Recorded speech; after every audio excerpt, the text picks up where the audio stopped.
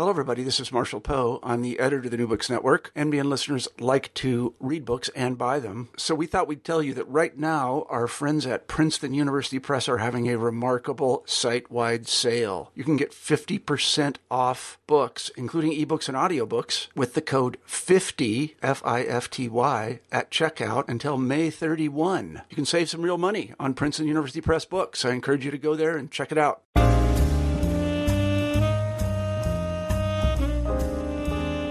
Hello, this is James Stansel of the New Books Network, the African American Studies channel, and I'm here today talking with Tawana L. Steptoe. She's a native Houstonian, and her book is Houston Bound, Culture and Color in a Jim Crow City. She's a professor at the University of Arizona and assistant professor of history at the University of Arizona. And I had a great time talking with her. I'm based in Houston. And so we got to talk about a few things that were Houston related. But really, I think anyone across the country can get a lot of this interview. I've done a couple of interviews where we talk about people who research their past and their background. And this is, a really interesting topic and something that everyone can do. So listen, and maybe you can get some tips on studying your own history, your own heritage, in your own area, just like she did. And again, the book is Houston Bound, Culture and Color in a Jim Crow City, Tawana L. Steptoe, University of California Press. Listen and enjoy. Hello and welcome to the New Books Network, the African American Studies channel. I'm your host, James Stansel, and I'm here today with Dr. Tawana L. Steptoe. She is an assistant professor of history at the University of Arizona, and we're going to be talking with her today on the New Books Network about her book, Houston Bound, Culture and Color in a Jim Crow City. Tawana, can you hear me? How are you today? Yes, I can hear you. I'm doing very well. Thanks for having me. It is my pleasure. And, we talked a little offline about how excited I was about your book when I saw it. I waited so I can get me a copy of it. And I wanted to have you on the show because we have a lot of folks in the Houston area. I'm Houston-based. And this book is something that I think will be interesting for everyone nationwide. But I'm Houston-based, and I want our Houston listeners to know that you're going to be featured in today's episode of the New Books Network African American Studies channel podcast, right? So, Tawana, you're doing well. You're out there at the University of Arizona. And do you mind maybe telling us a little bit about your background and what made you interested in writing about Houston and Houston Bound, Culture and Color in a Jim Crow City? Yeah, well, I'm a native Houstonian. I was born and mostly raised there. My family moved around a little when I was very young. But by the time I started school in kindergarten, I was Houston-based. And my family's been in Houston for multiple generations, too. Okay. And, when I first went off to college, I went to University of Texas. Mm-hmm. And I was a film major there, majored in radio, television, and film. And I got very interested in neighborhoods and telling stories about neighborhoods and communities and the cultures that come out of them. Okay. And when I was a film major, I decided to do a short documentary for my senior thesis film that was about my original neighborhood, Clinton Park, mm-hmm. in Houston, which is where my father and aunts and uncles were raised. And I lived there for a little while when I was a child before my family moved to the east side. Mm-hmm. So I took a camera, a 16-millimeter film camera borrowed from the University of Texas, and went down there. And I spent a weekend kind of going around the old neighborhood, taking images, interviewing people, and put it together into the story about how the community had changed since its roots in the 50s to the end of the 20th century. And that's sort of what got me interested in Houston history and the history of black neighborhoods at the time. It started from a really personal place, but from a different discipline, from film and doing documentary. From there, though, I decided that I wanted to know more of the history. I had the technical background from my education at UT, but I decided to go and get a master's in Afro-American Studies, and that's what took me out of Texas. Okay. I went to University of Wisconsin in Madison for an MA in Afro-American Studies and stuck around to get a PhD in history there. And, University of Wisconsin, it may not sound logical, but it actually has a very strong African-American history program and Southern history. So I wound up having to leave the South to learn more about the South in that way. And it was there that I decided to start writing about Houston. And Houston Bound sort of unfolded as a master's thesis and then finally a dissertation that I defended there, and then started work on the manuscript. Wow. That sounds great. So a Texas girl, a Houston girl, going up to UT, and then all the way up to Wisconsin and back. That's all. Yes, snowy, cold Wisconsin. I was just about to ask you how you handled that weather up there. Very tough, very tough. I think that's why I wound up marrying a person from Atlanta, another grad student. We could commiserate over how miserable we were in the cold. That's awesome. Well, I'm so glad that you didn't give up, because we were able to get a great book out of your struggles. And the book is Houston Bound, Culture and Color in a Jim Crow City. And it's published by the University of California Press. And here we are on the New Books Network, the African American Studies channel. And I'm here with Tawana L. Steptoe. She's an assistant professor of history at the University of Arizona. And we're talking about her book about Houston, Color and Culture in a Jim Crow City, the title Houston Bound. And before we go any further and maybe get into the book, this cover is just so amazing, Tawana, and we've talked about this, before a little bit, but I was just so fascinated. And that was one of the things, honestly, that attracted me to the book as well. Houston, and then I saw this gentleman here. It looks like a blues performer. Can you tell us a little bit about the cover of your book and kind of who this person is and how it came to be? Yes, well, the cover features Lightnin' Hopkins. Okay. One of the greatest blues musicians, sure. And who also has a very strong tie to Houston. Oh, and I thought that he would be a really great way to sort of introduce people to Houston. In fact, the title of the book comes from a Lightnin' Hopkins song called Houston Bound. And he recorded that song, I believe it was around the late 1950s. He recorded it actually in New York. And it was about how he couldn't wait to get back home to Houston. Wow. But like the people in the book, Lightnin' Hopkins was a person who moved to Houston. Mm-hmm. A lot of the characters in the book come from East Texas, and Lightnin' Hopkins is from Centerville, which if you've ever traveled on I-45 north to Dallas, you've probably gone through Centerville. Mm-hmm. And if you're smart, you've stopped for barbecue, because they've got some of the best in Texas. So Lightnin' Hopkins was a blues man, and he used to travel dirt roads of East Texas playing music with Texas Alexander. And they stumbled into Houston for the first time in the 30s. And then after World War II sometime, he permanently settled in the city and became a fixture in 3rd Ward. Mm-hmm. When he first got to the city, he would set up on the corner. He would set up on Dowling.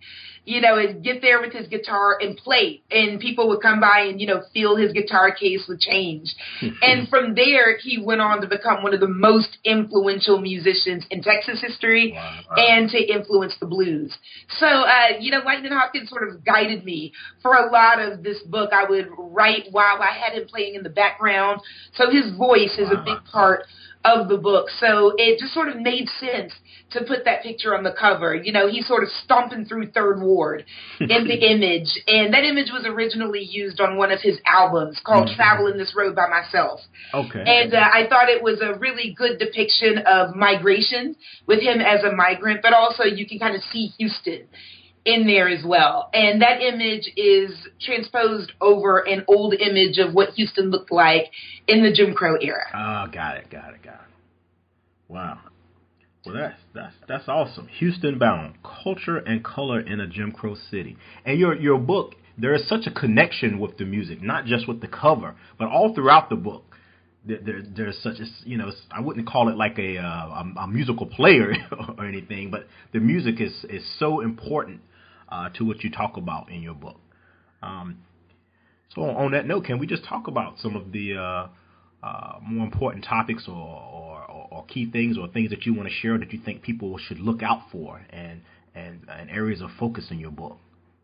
Yes, well, as a historian, I really focus on social and cultural history. Mm-hmm. And I was interested in this story of migration to Houston because I thought that The story of Houston, while it is a local story that focuses on one city, I thought tells us something important about the history of race and migration and urbanization more broadly. Okay. Houston is a town that transitioned from being black and white into something that was much more multi-ethnic or multi-racial.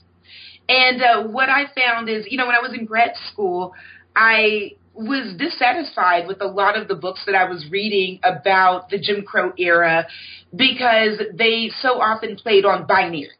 If it was a history of the South or the eastern part of the United States, then it was a black-white binary. What were African Americans and Anglo Americans doing? When you move more west, a lot of the binaries tended to look at Mexican American and Anglo American issues. Right. But then I stumbled upon a book by a historian named Neil Foley. Neil works at SMU right now. Okay. He's one of the directors of the Clement Center for Southwestern Studies. And he wrote a book called The White Scourge. It came out in the 90s, and it was a multiracial book about Texas that looked at rural central Texas and cotton production and how white, black, and Mexican American people played a role in that. And I thought, aha, now that's a book that looks more like the Texas I know, a place that's more multi-ethnic and that isn't rooted in binaries where diverse people were making contact.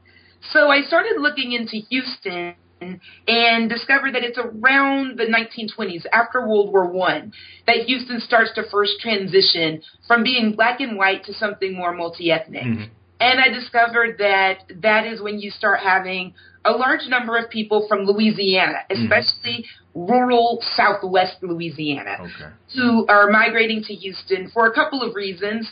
One is labor. Labor really attracted a lot of diverse people to come to the city because of the growth of the ship channel, the exporting of goods from Houston to other places. They always needed workers. You had all of these railroads. So because of this growing economy, it attracted people like rural farmers who are from Southwest Louisiana who were looking for wage labor. And also the Mississippi flood of 1927 made conditions horrible, in parts of Louisiana as well as Mississippi, Arkansas, the whole Mississippi River Valley. And so they wound up mostly coming to Houston, right? They didn't go east to New Orleans. They came west to Houston to take jobs. And the Creoles were French-speaking. They were Catholic, right? By law, they were Negro or black. Right, which goes back to the Plessy v. Ferguson decision, right? Of course, right. Declared a Creole of color in New Orleans was black by law. So by law, they were Creole. But what I was interested in with them is that they didn't identify as black or white.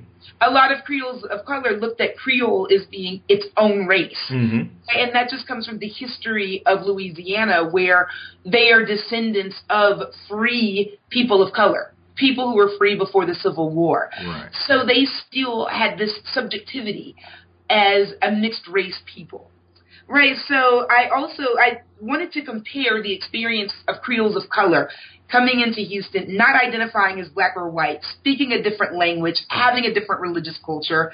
I wanted to compare that to the experience of ethnic Mexicans also moving into Houston at the same time.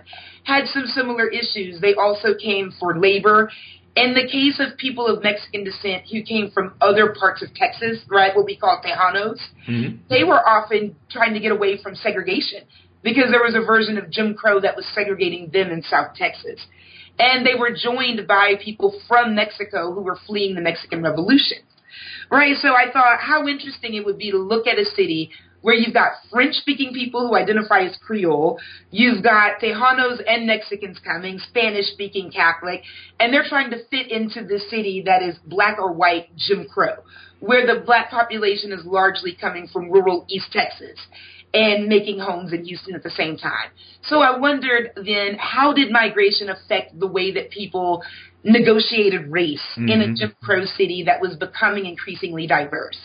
And I felt like a lot of the literature on Jim Crow didn't factor in urbanization and these cities that were becoming more diverse at the same time as Jim Crow was becoming more rooted in the politics. How did those two things go together was my central question when I started researching. Wow. So what I found is that notions of race did change, but not always at the political level.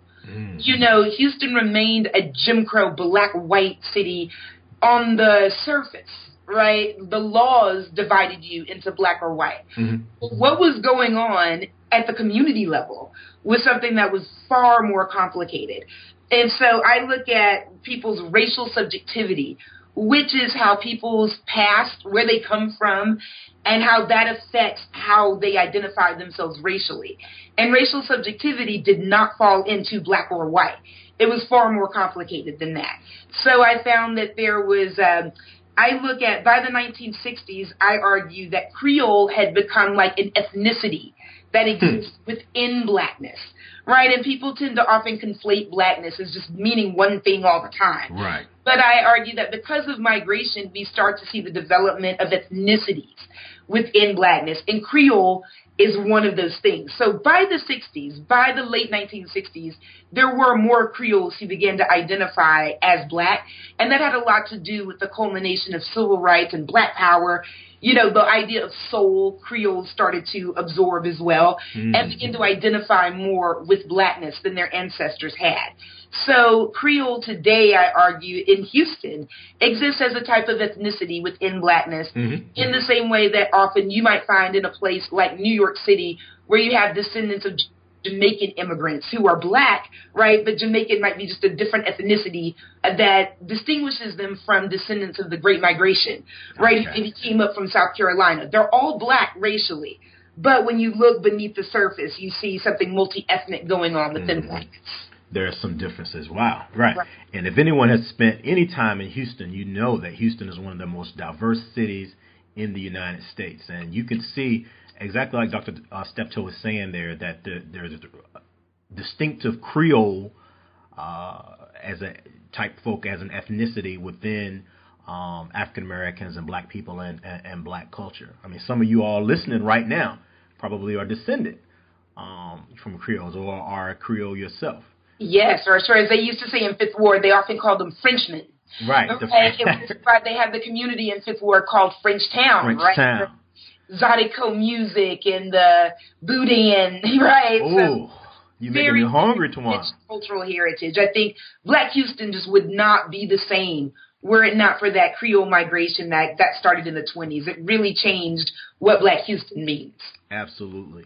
And we're here with Tawana Steptoe, and we're talking about her book, Houston Bound, Culture and Color in a Jim Crow City. She's a professor at the University of Arizona, an assistant professor of history, and her book is published by University of California Press. And I'm your host, James Stansel, on the African American Studies channel of the New Books Network.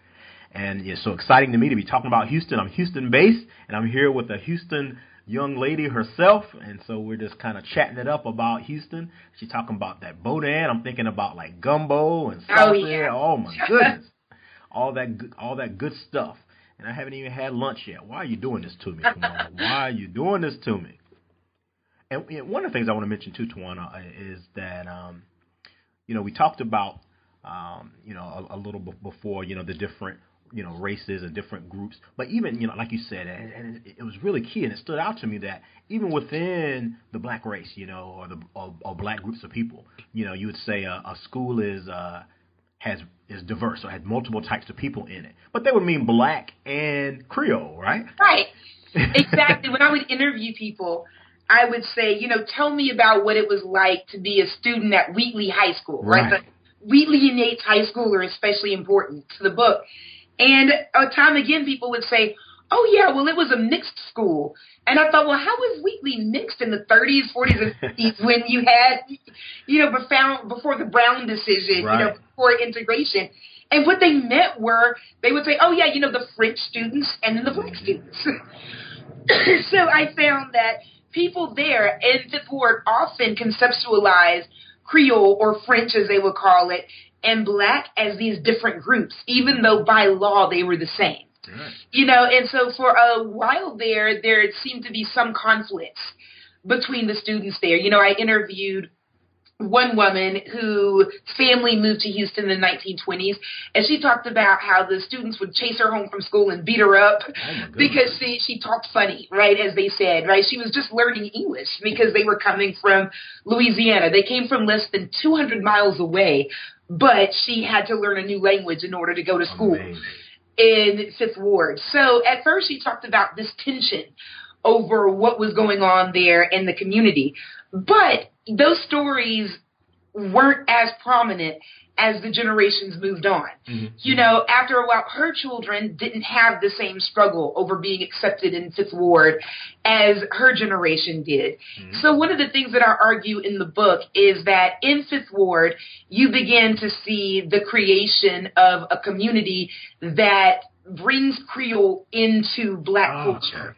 Right. And so that's really where the music starts to come in. Right. I argue that jazz music in the 1930s and the bands that were established in these high schools in Houston, there were three: Booker T. Washington, Yates, and Wheatley. Though surprisingly, Booker T. Washington was the last to get a jazz band, even though Washington is very well known for its music programs later down the road. Early on, they had a principal who thought that jazz music was the devil's music. So it was Yates and Wheatley that first were out of the gate with having popular music being played. And so I found that it was at high school and around this musical culture that you began to see the integration of Creole and Black Texan coming together. And they helped to create a version of big band swing that became known down the road as Texas tenor, when they all got famous and began to leave Houston to go to places like Chicago and New York. People referred to it as Texas tenor, which referred to a way of playing tenor saxophone. So you had this mixture of Creole students like Illinois Jacquet, who did not speak a word of English, you know, when he first started going to Crawford Elementary in Fifth Ward. And they had to mix with Texas-born people like Arnett Cobb, who also grew up to be a famous tenor saxophone player. So I argue that it's culture, especially musical culture, that allows for the creation of a community that is both Black Texan and Louisiana Creole coming together.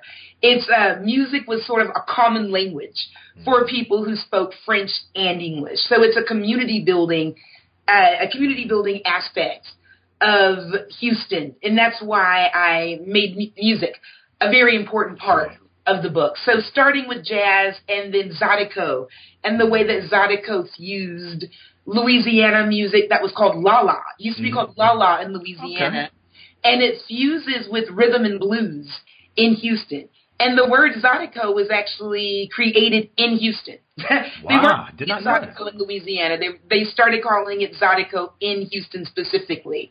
And the person who created the name of that genre always meant for it to refer to the combination of Texas and Louisiana that you saw in Frenchtown that started to develop before World War II and then by the 1950s called Zydeco.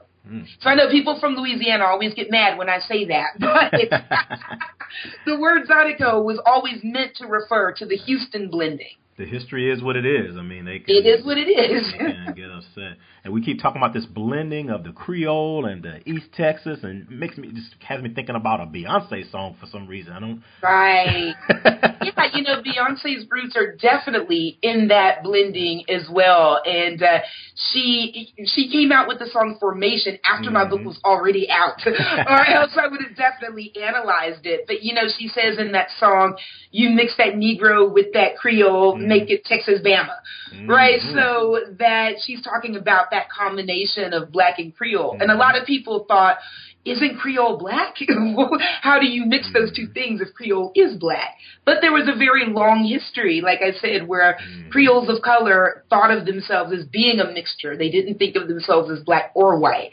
It's not until many of them start migrating and moving into places like Houston and blending cultures. And then, as I argue in the book, they're especially influenced by Black power to start embracing a sort of Black subjectivity.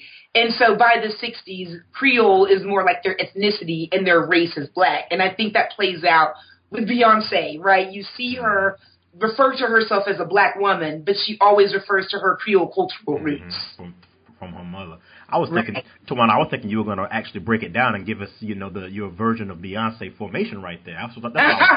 That's what I was hoping for, but I guess I could still hope, right? You gonna give it to us, or? No, I think we'll leave that to Beyonce. Oh, okay. A little better.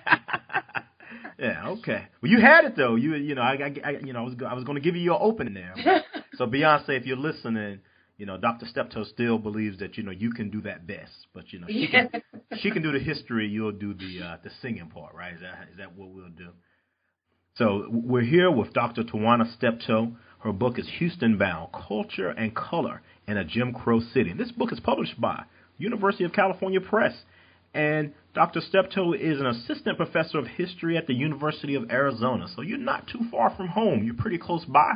Pretty close by, right. My first job out of grad school was at the University of Washington in Seattle. Oh. And I was there for quite a bit. I spent about 6 years in Seattle before coming down to the Southwest here in Arizona. So, yeah, I can drive to visit my family. It's a long drive, but it can be done. It can be done. So that's your second cold weather place, right? Wisconsin and then Washington State. And then Washington, yeah, very dark and rainy in Seattle, but a wonderful city. Yeah, I was going to say, we love Seattle now. We love Seattle. We're not saying anything negative about Seattle. Yes, love Seattle. It will always be a second home to me. Love that. Absolutely.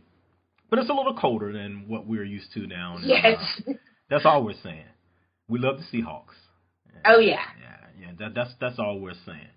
And, Tawana, one of the things I like to do when, when I talk with the authors is, maybe give you a chance to talk about how you conducted your research and, what methods and techniques you use. Because there are many young people listening who are in college or, K-12, and they may want to grow up one day and become a Dr. Tawana Steptoe. What are some of the methods and techniques that you use? And maybe also, tell the audience how long it took for you to complete this project. Oh, well, that last question may scare people off. Well, this started, I first wrote a master's thesis that was about the Houston riot of 1917. Okay. Right. Which is actually, this is the 100th anniversary of that. Wow. In August will be 100 years since that. And that's what, that was a springboard into Houston Bound. So that dissertation, I started it in 2005, right? And the book hit the shelves in 2015. So it was almost a decade between the dissertation research and then shaping it into a book that it became after I graduated. But in terms of the methods that I used for research, I started off like just about all social historians by looking in archives at old newspapers. Right. And a lot of people don't know that type of research is actually free. You can go down to the Houston Public Library, especially the Houston Metropolitan Research Center, or the HMRC.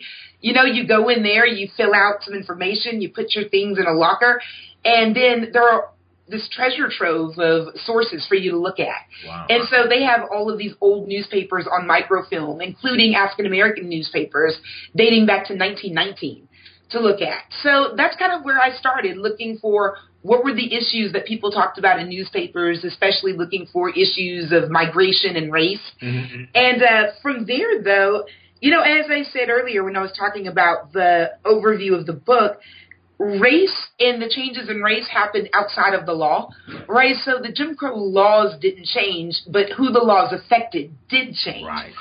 So I found that I couldn't use a lot of the official legal sources to get at the story.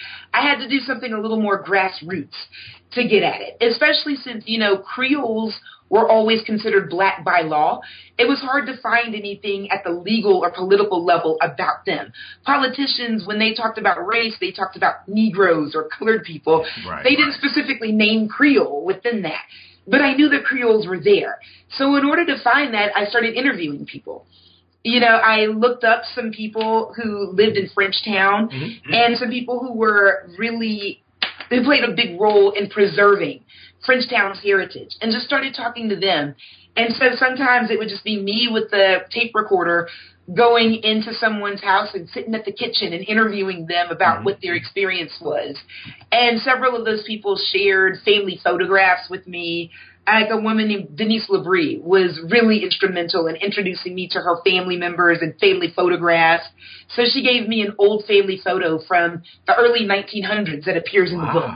that's not something I could get in an archive. Absolutely not. Because, Denise Labrie, opened that up to me, opened the family album, literally. And I interviewed her mother, who was in her 80s at the time, and who I was very happy to be able to send a copy of the book with her parents in it and say, hey, thank you for what you contributed. So, I feel like interviewing is something that anyone interested in history can get started with. You can start by interviewing people in your family or in your community. Nowadays, smartphones have a recording device that's pretty good on it.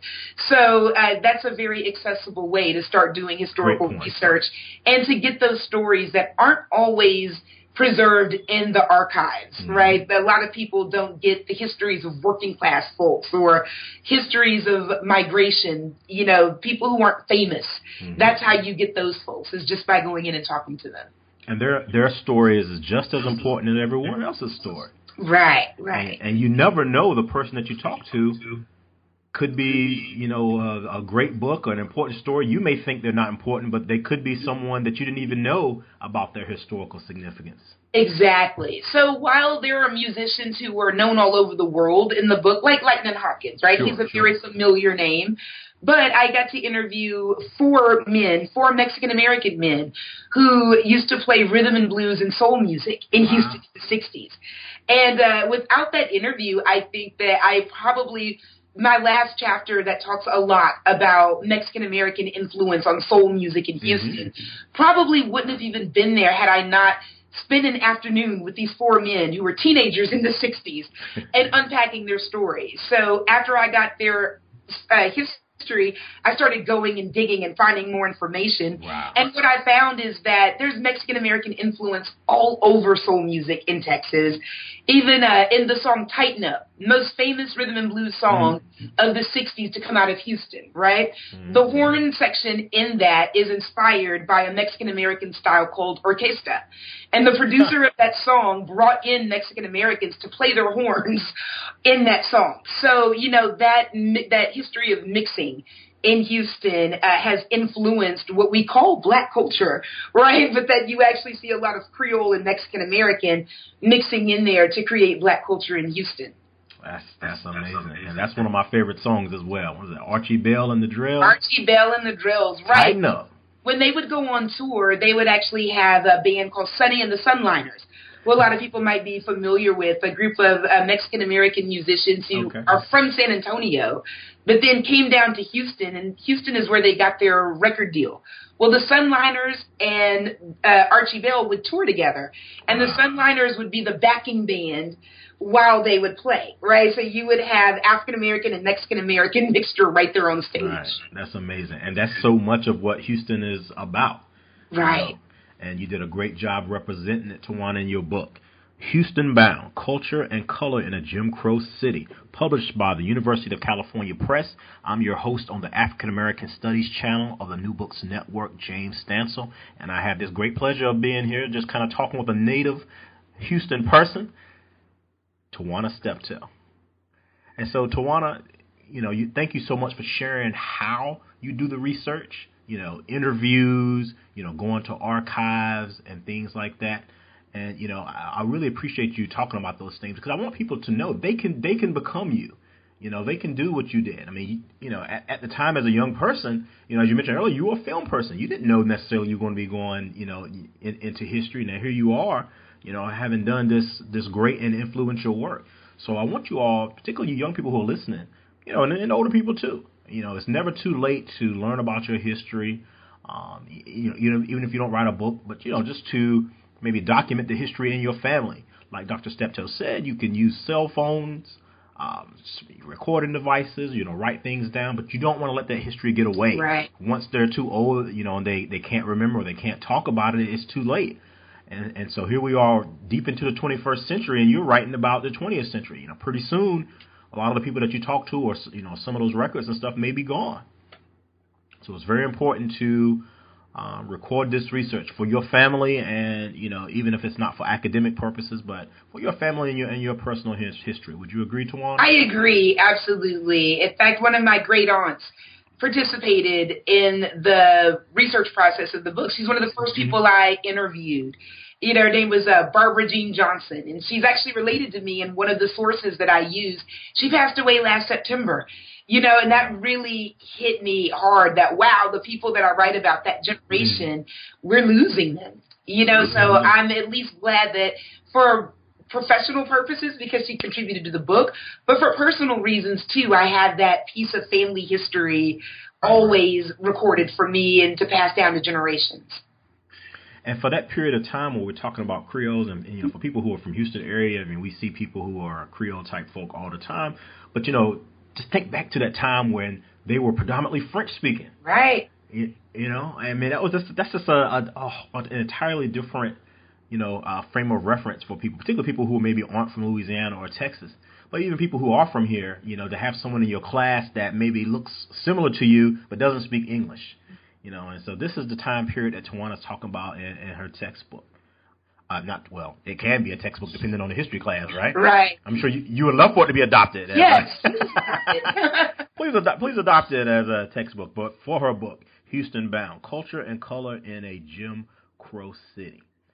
So Tawana, I don't want to keep you here all day. I know, you know, you're pretty busy there at the University of Arizona, but I did want to give you a chance to, you know, if you want to maybe share some, you know, important takeaway points, you know, with the audience, or, you know, maybe something you want to talk to young people about.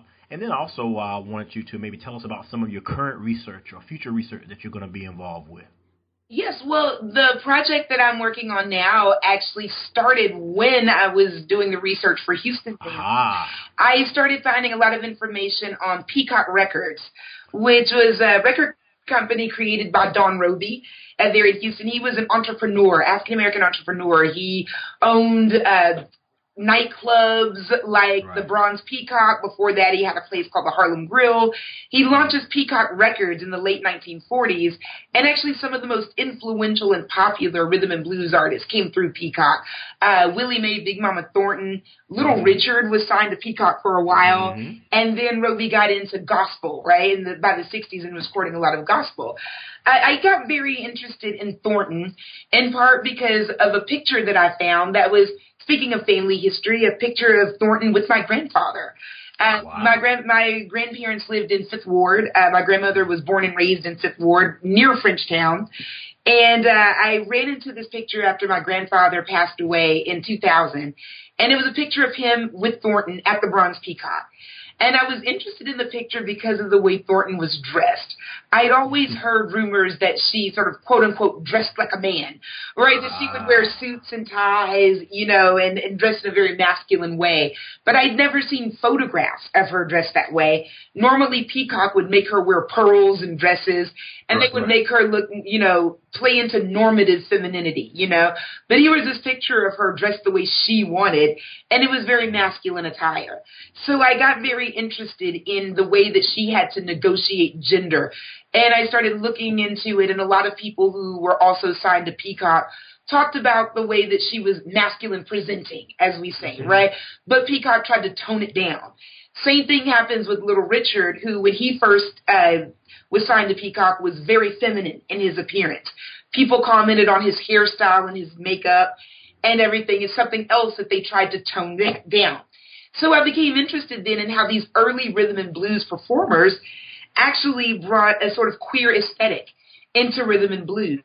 But as the civil rights movement began to progress, people started becoming interested in respectability, right? Presenting African American culture in respectable ways so that the opposition couldn't tear them down, right? And so you start seeing more restraints on rhythm and blues artists who had to portray themselves as more normatively feminine and masculine, right? Little Richard, of course, ends up leaving the scene and going into gospel entirely.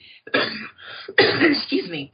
Whereas Thornton ends up leaving Peacock, going out west, and doesn't record all that much anymore. She makes a few recordings in the 60s, but after the early 50s, she could never really achieve the fame that she did of the early 50s when she had songs like Hound Dog, which got remade by Elvis Presley and made him rich and famous.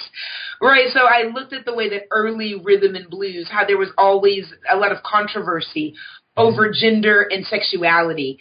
And that sort of is launching my new project. Okay. That sounds great. Yeah, Big Mama Thornton is definitely one of my favorite artists. So I'm looking forward to reading that work, and hopefully, are you thinking this is going to be a book-length project? Yeah, right now it's an article it's article form, and I'm hoping that it'll be published sometimes this year or early 2018. Hopefully that'll be in print.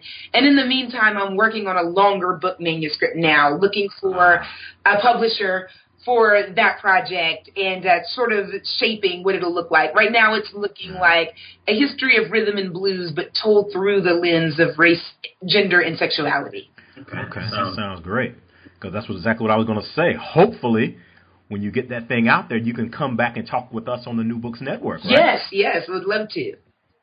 Yeah, that sounds great to me. And, it's funny you mentioned Little Richard, Big Mama Thornton. I was thinking, I think the artist's name is Billy Tipton. Is that right? Yes.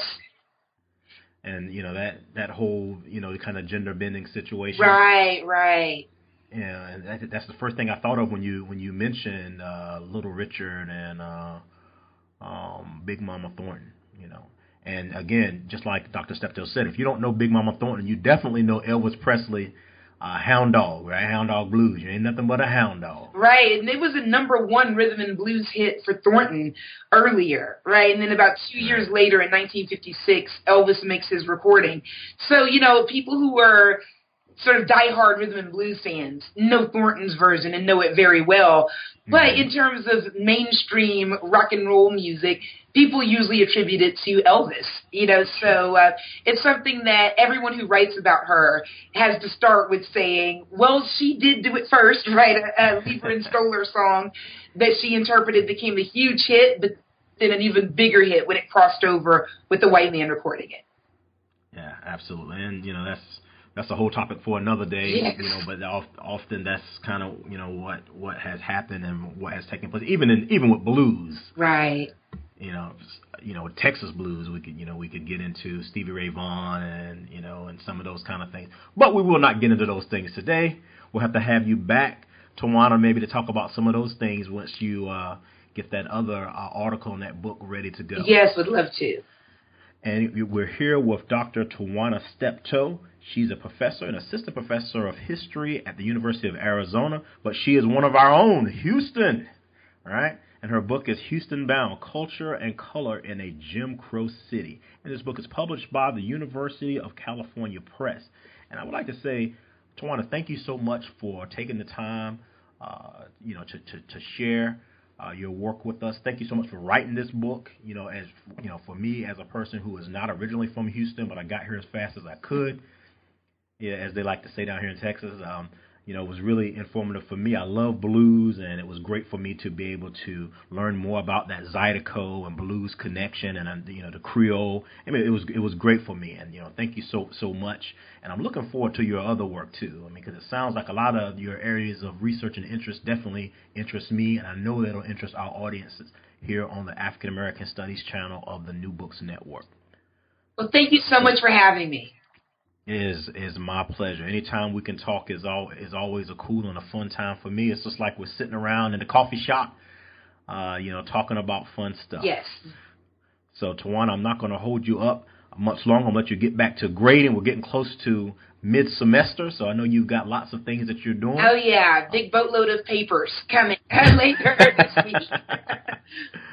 But thank you so much for your time and talking with us on the New Books Network about your book, Houston Bound, Culture and Color in a Jim Crow City. And I'm here with the author, Tawana Steptoe.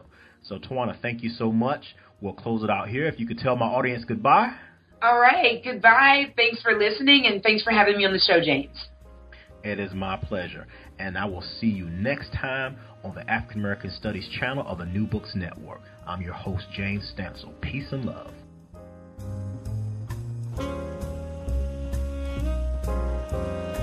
All right, we're back here. This is James Stansel of the African American Studies channel of the New Books Network. I hope you enjoyed that interview with Dr. Tawana L. Steptoe, University of California Press. The book was Houston Bound, Culture and Color in a Jim Crow City, and she is an assistant professor of history at the University of Arizona. A great conversation. Check out her book and, check out some of her other work that she's done and what she's going to be doing in the future. She shared with us an article she's got coming out, and eventually it's going to be a book about Big Mama Thornton and Little Richard. Peacock Records here in the Houston area. She's doing great work. And on that note, I'll say goodbye. Peace and love. This is James Stansel, the African American Studies channel on the New Books Network. Take care.